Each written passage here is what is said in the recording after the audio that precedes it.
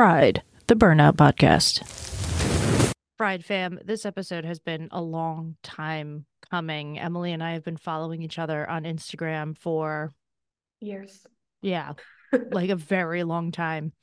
Yeah. And we ended up chatting at one point and, oh, there's a book coming. And I thought, well, you know what? That's a really good time to record an episode. So before we even get into it, just know that part of this episode is launching Emily's new book on burnout into the world.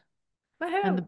right, it's so exciting. The book is called The Cure for Burnout and it's coming to a theater near you. Not really a theater, not Yes. yet. Maybe it will someday. Who knows? Yeah. But coming very shortly after this episode. So we're excited to kick it off. Today, I'm chatting with Emily Ballesteros, who is, I usually start with who is and then read your bio, but that's not exactly how your bio starts. So I'm just No. going to keep going and pretend that I didn't Go do ahead. that. Emily's bio reads, when getting the stomach flu seemed like a quote unquote break, Emily knew that something was horribly wrong. For 2 years, her life had felt like a sick game of whacker responsibility. I love that. She treated herself like a vessel for performance until burnout finally hit her like a freight train. Upon discovering her prolonged exhaustion was burnout, she promptly began searching for resources and came up empty handed. This is like the story every single one of us I tell. know. It's like every time I read it, I'm like another one, We all Yeah. we all Yeah. have that. Yep. In response, she combined her master's in industrial organizational psychology, her background in corporate training, and her coaching experience to create the resources she wished existed. Today, she facilitates burnout trainings for orgs and has a book coming out called The Cure for Burnout, which drops February 13th, 2024. Emily, welcome to Fried. Thank you. Thank you for having me. I love your show, so I'm Oh, I'm excited to be on it. I'm so glad to have you here. We usually do start out with a guest's burnout story. I know we touched upon it a little bit there, but we'll play into it a little bit before we jump into we were talking beforehand about like all the things we have to talk about with each hmm other. So we'll do a Yes. little bit of your burnout story and then we'll jump into other things. Yeah, absolutely. So something that the three categories I like to break burnout into are burnout by volume, social burnout, and then burnout by boredom. And I am a burnout by volume person. I will repeatedly burn myself out by volume, probably for the rest of my life. And it's just like personal management to ensure that doesn't keep happening, which is common for a lot of people, especially high achievers. And I just filled my life to the brim at that point. It was 2 years of commuting 2 to 3 hours a day on Chicago public transit. So, public transit, not a relaxing way to commute.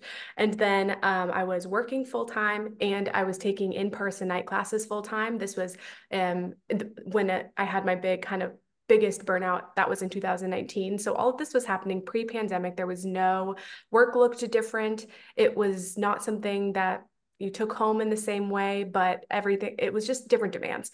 So I was experiencing burnout by volume at that time and then had to just do an overhaul because I'm normally like a very excited, upbeat, optimistic person. And I was just not myself and had gotten to kind of that dark place that I had never experienced before. And I was like, I'm in my early 20s. I can't do this for another 30 years. We got to change some things. So that was what happened to me at that time. Early 20s, you guys. Yeah. hmm Early 20s. Um, I was usually upbeat and optimistic. And then you said I went into a dark place. Can we get a little more specific about what that looked like? Yeah. Oh, I was ready to completely run away from my life. Well, I was ready to do a couple things. I was ready to rage quit just like on the spot because I couldn't do it anymore. And that is very out of character of me. I'm very, like, usually I have a lot of, perseverance. I can gratitude my way out of most bad things. But I was just so tired. I loved my job and I loved my program, my degree program, but I was so tired. So I was ready to just quit and drop out, which was out of character. And I was ready to run away from my life. I was like looking up like international jobs where I could go live in a small village and just like maybe, I don't know, work as like a barista or like a bartender or something and just leave work at work and not have to go home to more stuff. And I didn't even have kids. Like God bless people with kids because you gotta go home and do more. And I was just so detached from my life. And that's I feel like why a lot of times people are like, am I depressed or am I burned out? And I had to figure out what that distinction was for myself. But I was mirroring a lot of symptoms of depression that hopefully people are paying attention to. What was the distinction for you? For me, it was circumstantial. So if I change enough of my circumstances, then my burnout lifts. But if it's depression and you change enough of your circumstances, that doesn't always guarantee that your depression actually lifts and changes. So for me, it was I recognized, okay, I know I will go back to being myself if I change enough of my circumstances. When you say circumstances, what do you mean? Well, fortunately, I was graduating, and at that time, I had about 6 more months left. So I was graduating from my degree program, and I was going to get some of my time back, and I was going to move so that my commute wasn't quite as long. And just really force myself to rest more because previously I couldn't justify it. I felt like I have this small window of free time. I need to be cleaning. I need to be going to the gym. I need to be spending quality time with my boyfriend, who is now my husband. I need to be, calling family because I live states and states away. So I should be fostering those relationships. There were a lot more shoulds. And so I tried to simplify my life. That was a big thing for me, but also very hard because I like to do everything, like most people who burn out do. They want to do everything, they want to be the best. Yeah, one of the things that I've heard from a lot of listeners is that they feel like some of the people that have been on the podcast are not regular people, which I would fight back against because I think everyone is a regular person. But Yeah. that when I burnt out, I was at the top of my career. So, especially in the beginning, when I was looking for guests, I was sort of looking to almost prove my story. Like, you can have it all and still burn out, and you can have access to Yeah. things and still burn out. Like, it doesn't protect Mhm. you. Yeah. But it sounds like you were in the midst of like super normaldom. It was Working, a lot. schooling, but you were just like you were not a C-suite level executive with three assistants, and like you were a grad student Hmm. and a corporate worker, just a Yeah. regular average 20 something year old corporate worker. Hmm. Yeah. I think a lot of people, and I've heard this from a lot of clients, will tell themselves, I don't deserve to be burned out yet. Like, I haven't worked hard enough. If I go back Mm. to work and I tell my manager that I'm burned out, like maybe they're a consultant or something, they're going to like laugh in my face because they've been in this career so much longer and they've made it work, even if they're miserable. And so it's just, there's a lot of qualifying you feel like you have to do in order to validate your experience and then also justify making the changes. How did you validate your experience? I have a very low threshold for being miserable. It took me, I mean, it still took me years, but I I grew up in a Tony Robbins family. Like, my parents always listened to all of like his tapes. They raised me on professional development, which is just perfect for the trajectory of my career. But in doing that, it's a lot of empowerment, just personal empowerment. And I feel like for those years, I had tuned myself out and I wasn't just paying attention to my own experience, to what kind of my intuition was telling me, I tuned back in and then I was able to recognize where I needed to make changes in order for my quality of life to go back up because I was doing really well on paper. The high Yeah. achiever in me was thriving, but my quality of life was suffering as a result, as most people's do when they're, at the peak of their career and they're most miserable. You really want to even that out when possible. Yeah, when you can. You have since finished school, changed your career, etc. You are, Yeah. another person working in the burnout world, and Mm-hmm. thank God Mm. for that. But there was something I was reading, I think it was on your LinkedIn page, and you were talking about people making career changes as part of their burnout recovery, and somebody commented that for them, they changed careers a bunch of times, but that wasn't the solution. They had to do some changes internally. But then I looked that person up and they were now a coach. So they Mm. actually had changed careers Yeah. finally. Like at the end, it still was a change. So this is something that comes up with people a lot. It comes up with listeners a lot. Like, how do I get through burnout and keep my job? And I've said in the past, and I will repeat again, that sometimes getting out of burnout, the side effect of that is leaving your job. Sometimes leaving Mhm. your job isn't the solution, but the side effect. Yeah. So, what do you see for people that are looking to stay in their careers, and that's something that you get hired to do? Companies hire you to help people stay. So how do you see that working, and how often do you see people staying actually really long term? Yeah. I would say there's so many directions I want to answer this. First, that sometimes people that I work with, it's a performance. They like, and or if their organization points them to me, it's because they want me to help them get their ducks in a row and perform at work in a way that doesn't burn them out. Maybe it's just a performance structure issue. And once we get things in order, they end up working a lot faster, getting more done, and feeling a lot of relief because they actually feel like I'm doing everything I need to do. Unless my manager has told me I'm not doing enough or something is wrong, I can rest assured that I am doing enough and they're not manufacturing work and always feeling behind. So that's kind of one camp. The other is people who are in relaxed, not relaxed. Perhaps this person worked at a company before that it was a burnout culture, hardcore, and they learned a lot of burnout habits. And then they come to this new company that is more relaxed and they maintain those habits. They haven't changed the way that they manage themselves just because they're at a different company. And everybody around them is kind of like, you can relax a little bit. Like you don't have to, give 150%. And so for them, it's learning how to scale back and still feel like a high performer and like they're doing a good job. Um, and then there are people who maybe need to change their relationship with their role. So whether that means you or change the relationship within their organization, I should say. So I've worked with people who will look for kind of adjacent roles. Maybe their manager is the problem. And so they love the company, they love the work, but they need to find a way to work under a different manager, or they try to transition to working part-time, or they switch to a different department within the company, which is easier to do than to go find a new role entirely. So they just change how they exist inside of the organization. There are so many different choices in between staying exactly where you are and leaving completely. And so usually we're just trying to figure out where that wiggle room exists. The consistent thing that I hear in all of those options is there's some sort of change, Yeah. Yeah. Oh, no matter what. yes. Right. So Mhm. sometimes that change is internal and sometimes that change is external. And sometimes it's a combination of internal and external, but there's a change regardless. And I think Yes. this is something that I hate to disappoint you, dear listeners, but you cannot live the same exact life in the same exact way and get out of burnout. Mhm. You can maybe keep your job if you have a supportive boss and a supportive environment, et cetera, et cetera.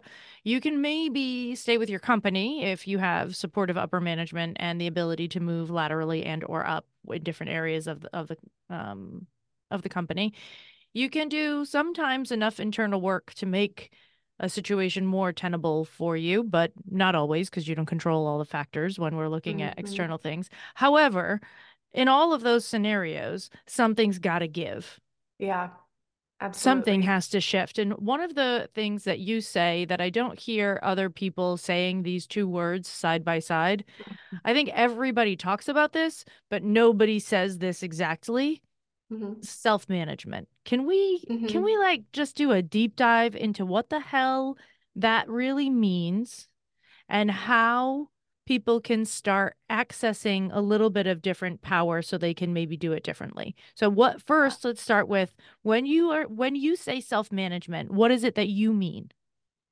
So I'm gonna, well, I wish I could pop visuals in front of all your faces, but I cannot. So, okay, so when I'm talking about how you manage yourself, that is kind of the mindset piece of burnout management. That is there's always your internal experience and an external experience that's going on around you. And the internal experience is inside your head, your thoughts, feelings, how you're doing that internal management. That's mindset. So the example I'm going to give you is, say there are two people and they go to an identical spa day.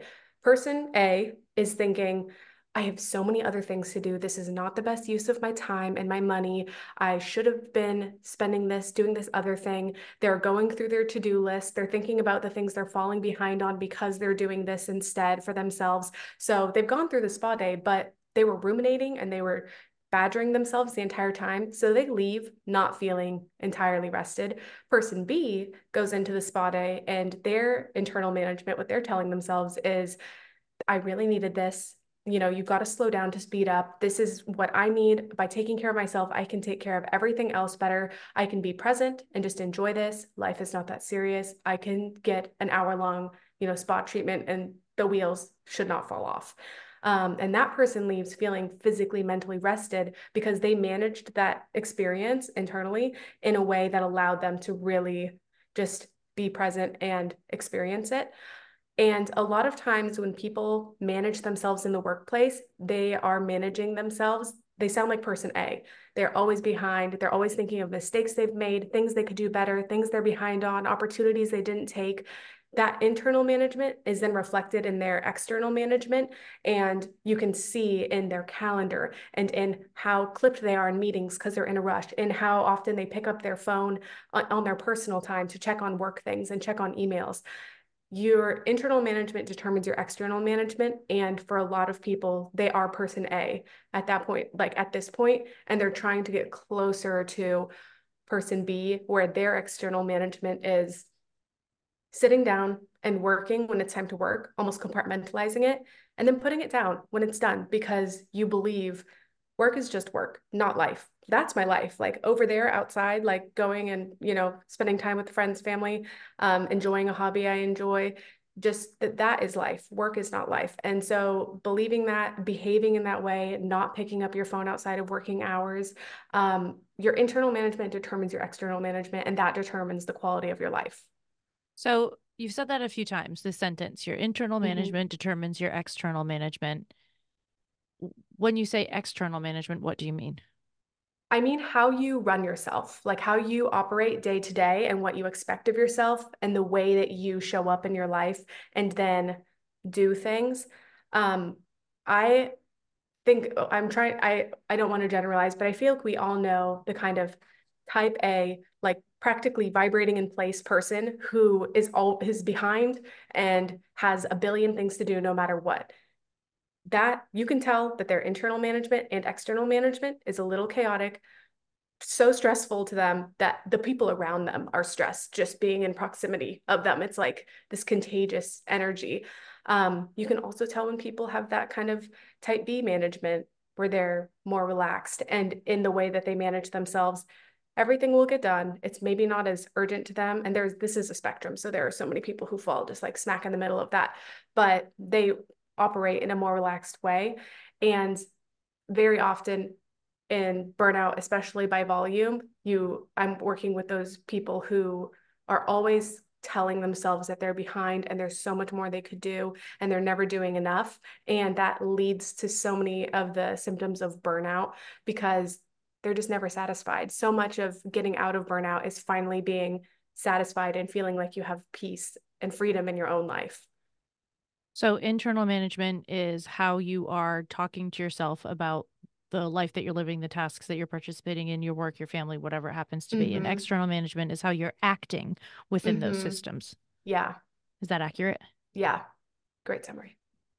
So for people that maybe grew up experiencing trauma and had someone talking to them in a way that created this internal management system that sounds like most people don't choose this. Yeah.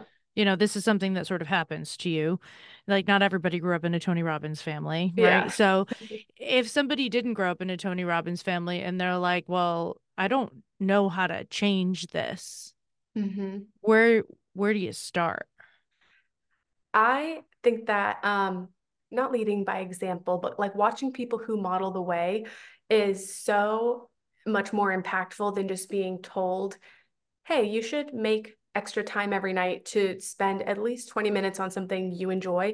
When I like follow people or I watch, different influencers actually make that time and do that thing for themselves, that is more influential to me and to a lot of people who are kind of more visual to actually include that thing. And I think that that's a good starting point for people is look to models of this behavior. If the only models you've ever seen are people who can't sit still or who operate in a way that you don't want to replicate, you got to get out of that and get into the space with people who are doing the things you want to replicate. when I take a vacation, I always put up in my Facebook group and on all over social media that like, listen, you write to me over the next week. I will Mm-hmm. not respond to you. I am not Yeah. here. And part of and I tell people intentionally, like part of the reason that I do this is so that you know that you can do this too. Yes, Like I'm absolutely. doing this intentionally. If I might, if I'm honest, tag right back into all of those things if I didn't know that modeling that behavior was so important to everybody else. Yeah. Mm-hmm. So that's an Definitely. it's an interesting thing to think about in that way. There's I can hear people sometimes when I'm interviewing people, I can hear my listeners' voices in my head and oftentimes they say, "Oh, you asked exactly the question that I was thinking," So I'm in their heads Yeah. right now or they're in my head. I don't know who's in whose head. I just heard a voice say, yeah, well, it's nice that other people can do that, but I can't do that. I don't have the time. I don't have the money. Other people are luckier than me. Other people have more help than me. I'm by myself. I have kids to take care. I have the whole list of reasons why finding a model is unhelpful to them because they can't possibly do the things that this model is doing for reasons A through like double Z. Mm-hmm. Yeah. That's so hard. Um, it's because you from the outside would have to undo so many years of feeling that way and believing those things. And honestly, the first stage in following people who are modeling things that you don't feel are possible for you, the first stage is just being triggered every day. Like following, like I follow this one influencer who I love, and every day she makes these really creative snacks for her kids. And like half of the comments are always like, this is unrealistic. Like most parents are so busy, they're not going to slow down and make these snacks for their kids. And it's like, if you would just see the magic of it and do your own version of it, do you like it? Like the question is, are you triggered because you see something you like and you want it? If so, yeah, it's triggering at first, but it's not a bad thing. Just like acknowledge what it is that you're envious of, like what it is you're seeing that you want, and what's your version of it. You don't have to start out by cutting out dinosaurs every day after school, after like your full shift. Like start out somewhere smaller and move towards that. And if it is like if it's not something that you want, don't just be mad about it because you're never planning on including it. Like find the things that trigger you, understand there's going to be that triggering phase, and then figure out you have two options, like literally only two. You can either find ways to start to include it, or you can not do it. Like it's a priority for you or it's not a priority for you, and you're going to behave differently based on which one you decide it is. I will say I've not worked with somebody who had set something as a priority and then didn't get closer to it. Even if it was triggering for them to say, okay, this is a priority for me now, which means I'm going to have to do XYZ. They still had to go through that triggered phase, but then they got closer to it because they got through that phase. But if it's not a priority and you're not willing to go through that, then you're probably not going to see those changes. Amen. It's hard. It is It's hard. hard. Yeah. It is hard. This is something Mm-hmm. that comes up a lot that people say, well, so and so is on the podcast, but she has more access to resources, or so and so was there. And one day I stopped and I said, hey, listen, the thing is, this person had access to resources that they used, learned some lessons, and then gave you the lessons for free on this podcast. And you can either Mm-hmm. implement those lessons or not. Yeah.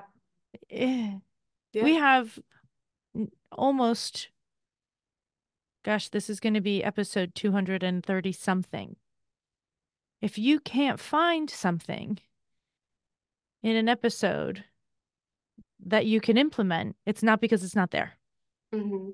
And I think Yeah. that's a really, really hard thing. I think this is like double fold. I think first of all, the people that burn out have a higher tendency toward having previous trauma, which Mm-hmm. sets your brain up to talk to you and like interpret the world in a very particular way. Yeah. And then when you're burnt out, you also have, or additionally have, this sense of like feeling lack of control, feeling like you don't Mm-hmm. influence your life, feeling like you are making all the wrong choices, then blaming yourself or blaming somebody else, both of which Yeah. are not helpful in the long run. Yeah. Yeah. Right. That So helplessness. that helplessness, and some of it is learned helplessness, right? Because that's part of a trauma response, and some of it is adapted helplessness, and some of it Yeah. is, yeah, like there's so many things tied up in this. Mm-hmm. But I think what you just said is really important. If you see something and it triggers you, one of the biggest tools we use at Friday is resentment. Mm-hmm. And we use it for this purpose. Look at the things that are causing resentment in you and then figure out how to shift your life so that that's not true anymore. Mm-hmm. Right? This is the same Mm-hmm. message and wrapped in a different package. Let yourself be triggered by it. Let yourself be Yeah. annoyed by it and then ask yourself, am I mad because it's actually unrealistic completely? Or could I take a half a step in that direction and have a little bit more joy in my life? Would I allow that? Mm-hmm. Yeah. Absolutely.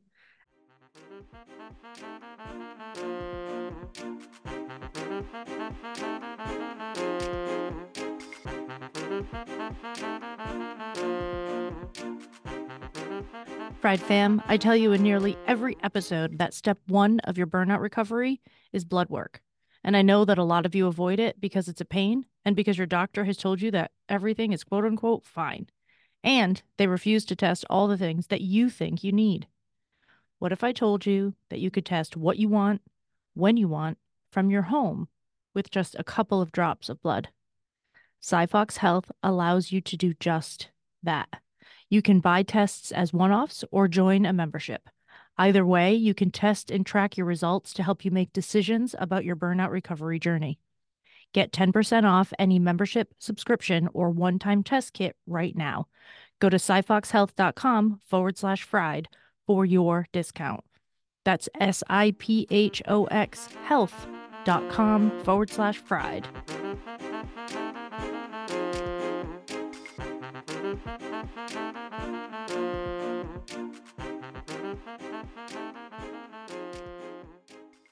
And I like what you said about, if they didn't grow up with it, or if they grew up with either learned helplessness, or like they learned that from maybe somebody who, like, I've worked with a lot of people who their parents were like not the opposite of their first cheerleader. What's the opposite? Like their Yes. first critic. They were Yeah. the people who instilled the most fear in them, and who Yes. were like, well, you went out for this award, but you might not get it. So if you don't get it, like, they taught them to dress rehearse disappointment, and they taught them to anticipate that bad things will happen instead of that good things will happen, when Yeah. it's like, 50-50, if not just skewed one way or the other. Yeah. And it sets you up for that internal management. Like, a Right. lot of our that way we learn to talk to ourselves is early influences, Yeah. teachers, coaches, friends that we have, media we absorb.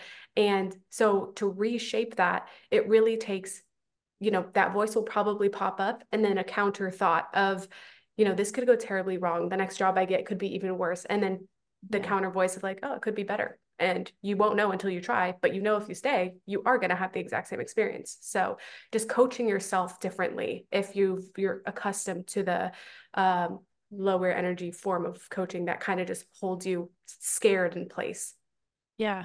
I think there's a lot of, especially with religion, I Mm-hmm. think there's a lot of, and especially the religion as in structured religion, and also the religion of gratitude, Mm-hmm. which gratitude is a powerful thing, but if you force gratitude on everything because you heard that you were supposed to, but you don't actually feel it, this sort of religion of forced gratitude puts you in a place where you don't feel like you're allowed to ask for more, have it be better.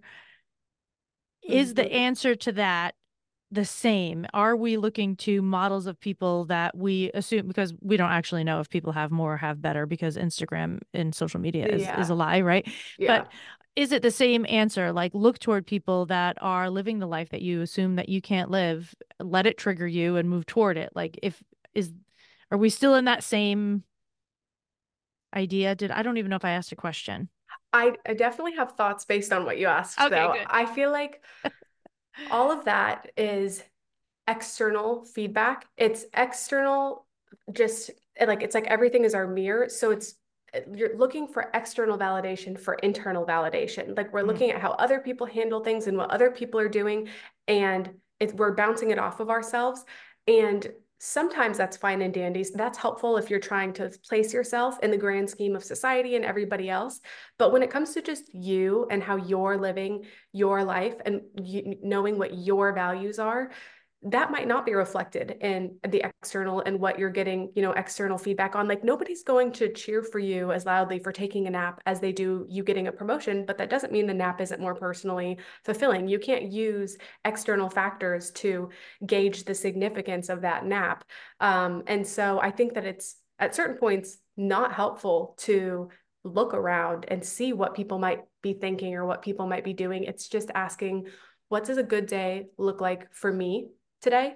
What do I need to do to feel like it's high quality? And quality of life is in the details. So it's the small things like waking up early and having enough time to like calmly drink your coffee before you start your work day, or actually taking your lunch break, maybe stepping outside, getting some fresh air, making a call to someone. It's having a hard stop for your workday that day, even if maybe it's a little bit later than you planned, and then transitioning out of work by going on a quick walk or going to like, I don't know, Pilates class you enjoy, and then going home and kind of romanticizing your life and saying, I'm going to put on my pajamas, put on my little TV show and make dinner and just like drink a sparkling water and light a candle and feel like this is relaxing and I'm lucky that I get to have this calm after work experience. And then like reading a book before bed or whatever it is you do before bed. But it's slowing down and reflecting on what your internal values are instead of, what does everybody else think I should be doing today? And how should today look in the grand scheme of Instagram? That's too much. So focusing on So it's yourself really is funny because these helpful. two different pieces of advice were look outside and Mm-hmm. look inside, Yeah. Yes. right? Yep. There's different arenas where you want to be using different philosophies, I feel like. Because outside is great. I think looking outside, I will say, is really helpful for people who are not used to looking inside or who look inside and feel like it's kind of empty in here. I don't really know what I enjoy. I don't really know what I want this to look like, Mm. which unfortunately, the answer is to experiment, which is like that person's worst nightmare because it's like, no, I Yeah. want to pick something and I want it to be the right hobby the first time. I want it to be the right Oh, workout girl. class the first time. Like, no. Yes. Yes. Let's Gotta talk about experiment. experimenting for a moment. This Yeah. is, I think, one of the most complicated things to explain to people on a burnout journey and something that I talk to Hmm. every single client about. Yeah. Yeah, but I just want to make the right choice. Yeah, but you Hmm. don't know if it's going to be the right choice until after you make it. Yeah. Humans are incredibly, notoriously terrible at anticipating how we are actually going to feel when Yes, something definitely. happens. Yeah. Especially when you're short on resources. It's like if Yeah. you only have, $10 and you're going to pick out something for dinner. It's like I literally only have this much, so I want to do it right. Like if you only have 30 minutes at the end of a full day to yourself, you want to pick something that you to do with your time that is the best. But it also comes with acceptance that like, you know what, I'm just experimenting for the next quarter, for the next like couple months. I'm just trying something new each time. I'm gonna, rate how I feel about it. And then I'll have so much more information to work off of by the end of that, instead of forcing yourself to commit to something right away that you end up not liking, or, just feeling like this is fruitless because I've tried five things and it didn't work. Like it might take more than that. That's okay.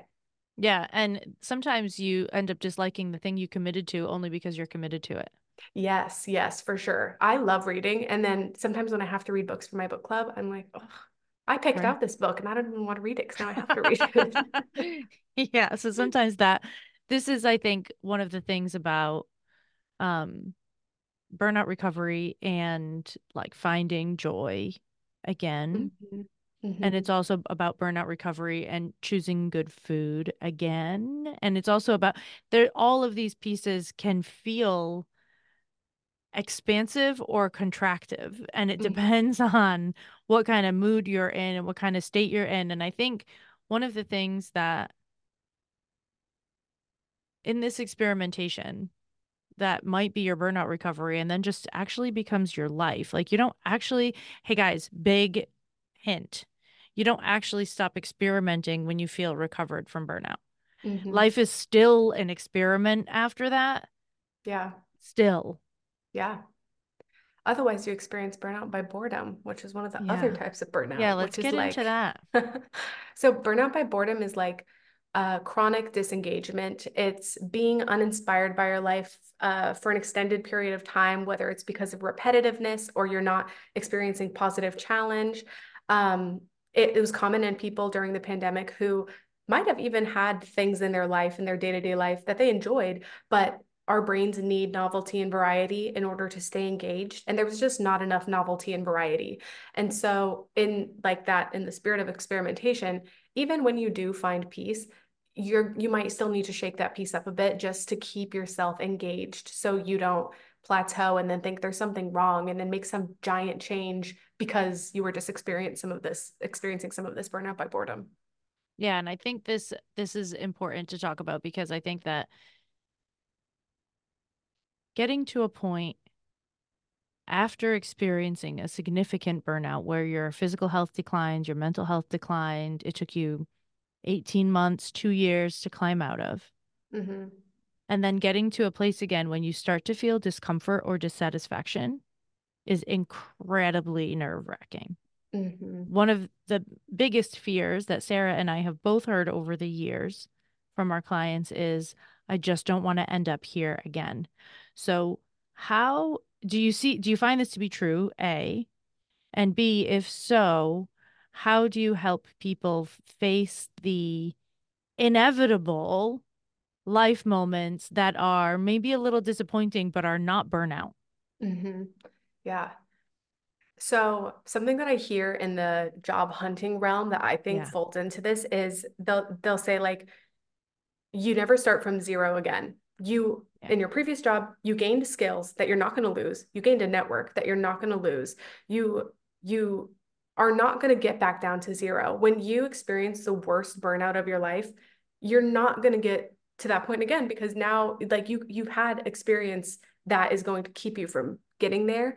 And you also can't undo certain things that you learn about taking care of yourself. Like I quarterly burn myself out on purpose just to get myself back into the headspace because it's so easy to forget and, start telling people, oh, make time for yoga class and make time to do these things. And then when you're really burned out again, you're like, yeah, I have 15 minutes at the end of the day. And I don't have time. Like a yoga class literally is not on my radar. Like on a scale from zero being you are in hell to like 10 being super happy and balanced, go to a yoga class is for somebody who's at a 6, who's halfway to healthy, not for somebody at a 0 who's literally in fight or flight mode all the time.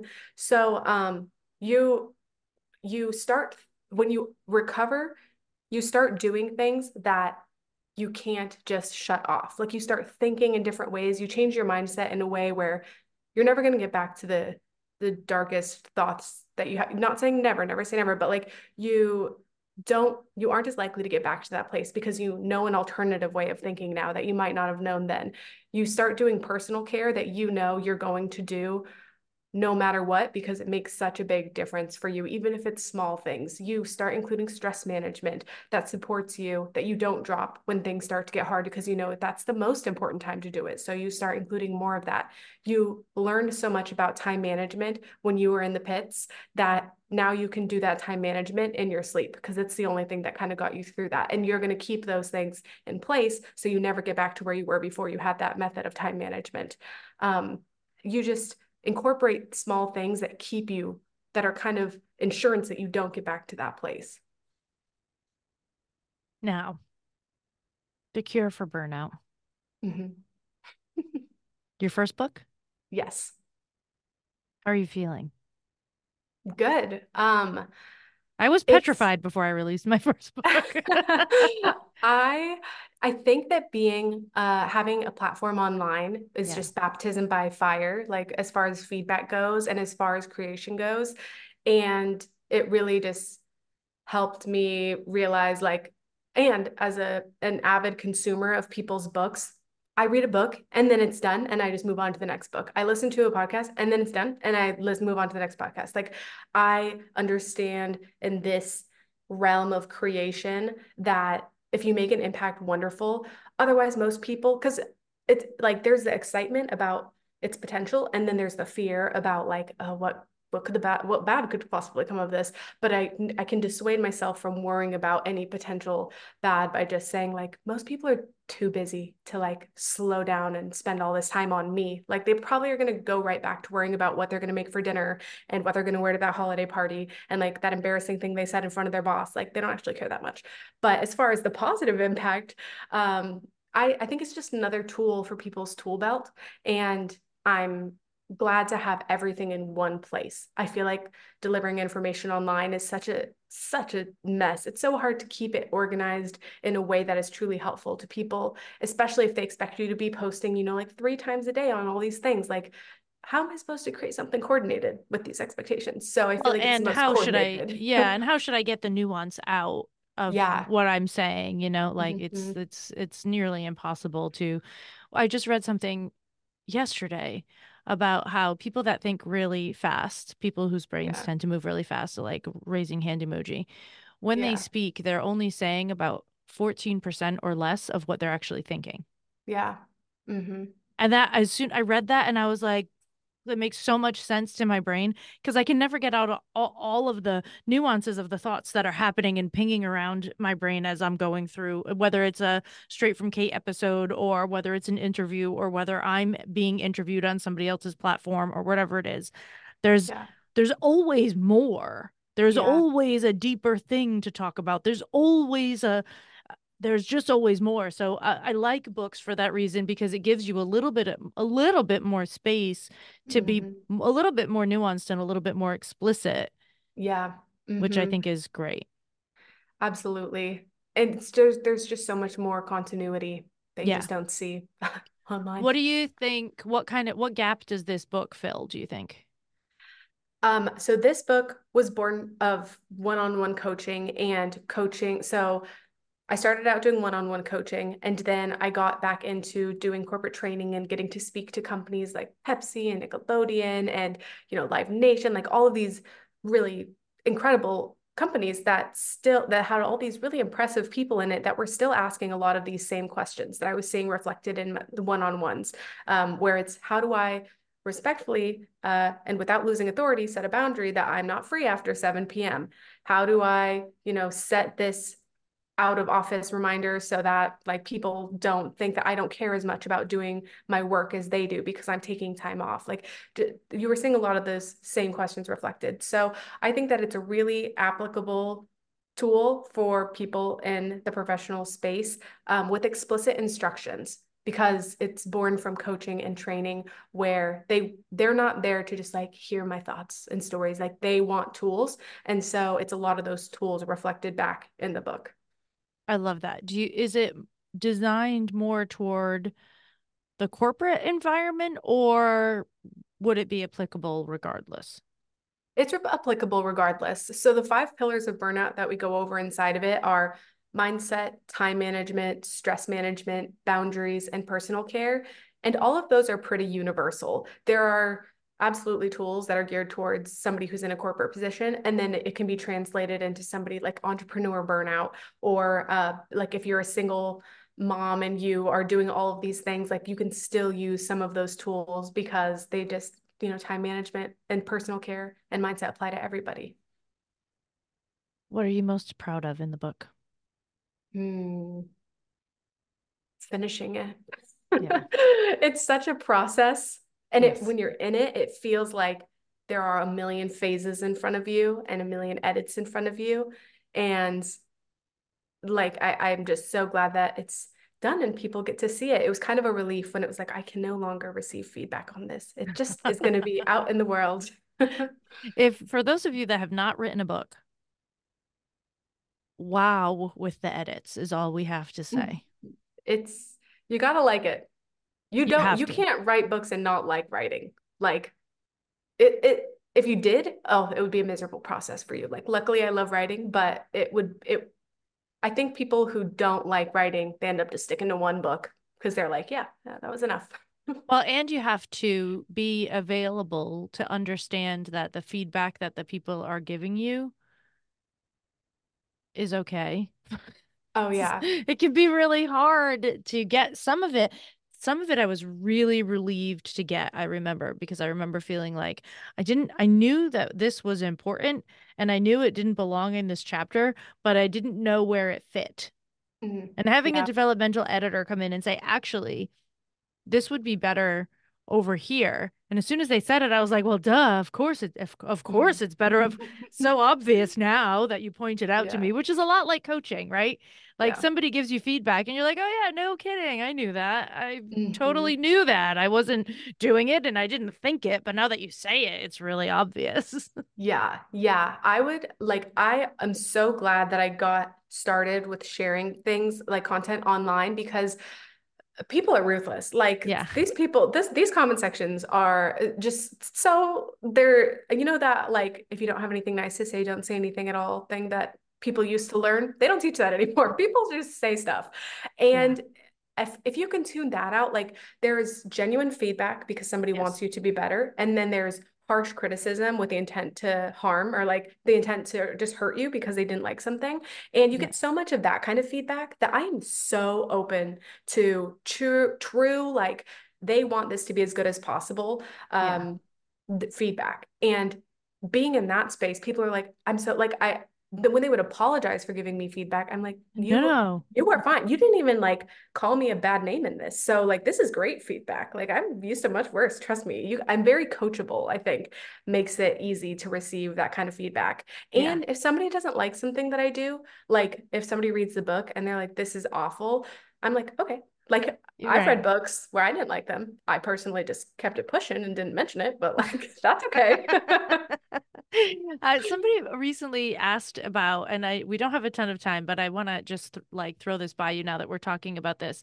Somebody recently said in the Facebook group, like, why don't we talk about, being a creator in the online space and what kind of burnout that leads to?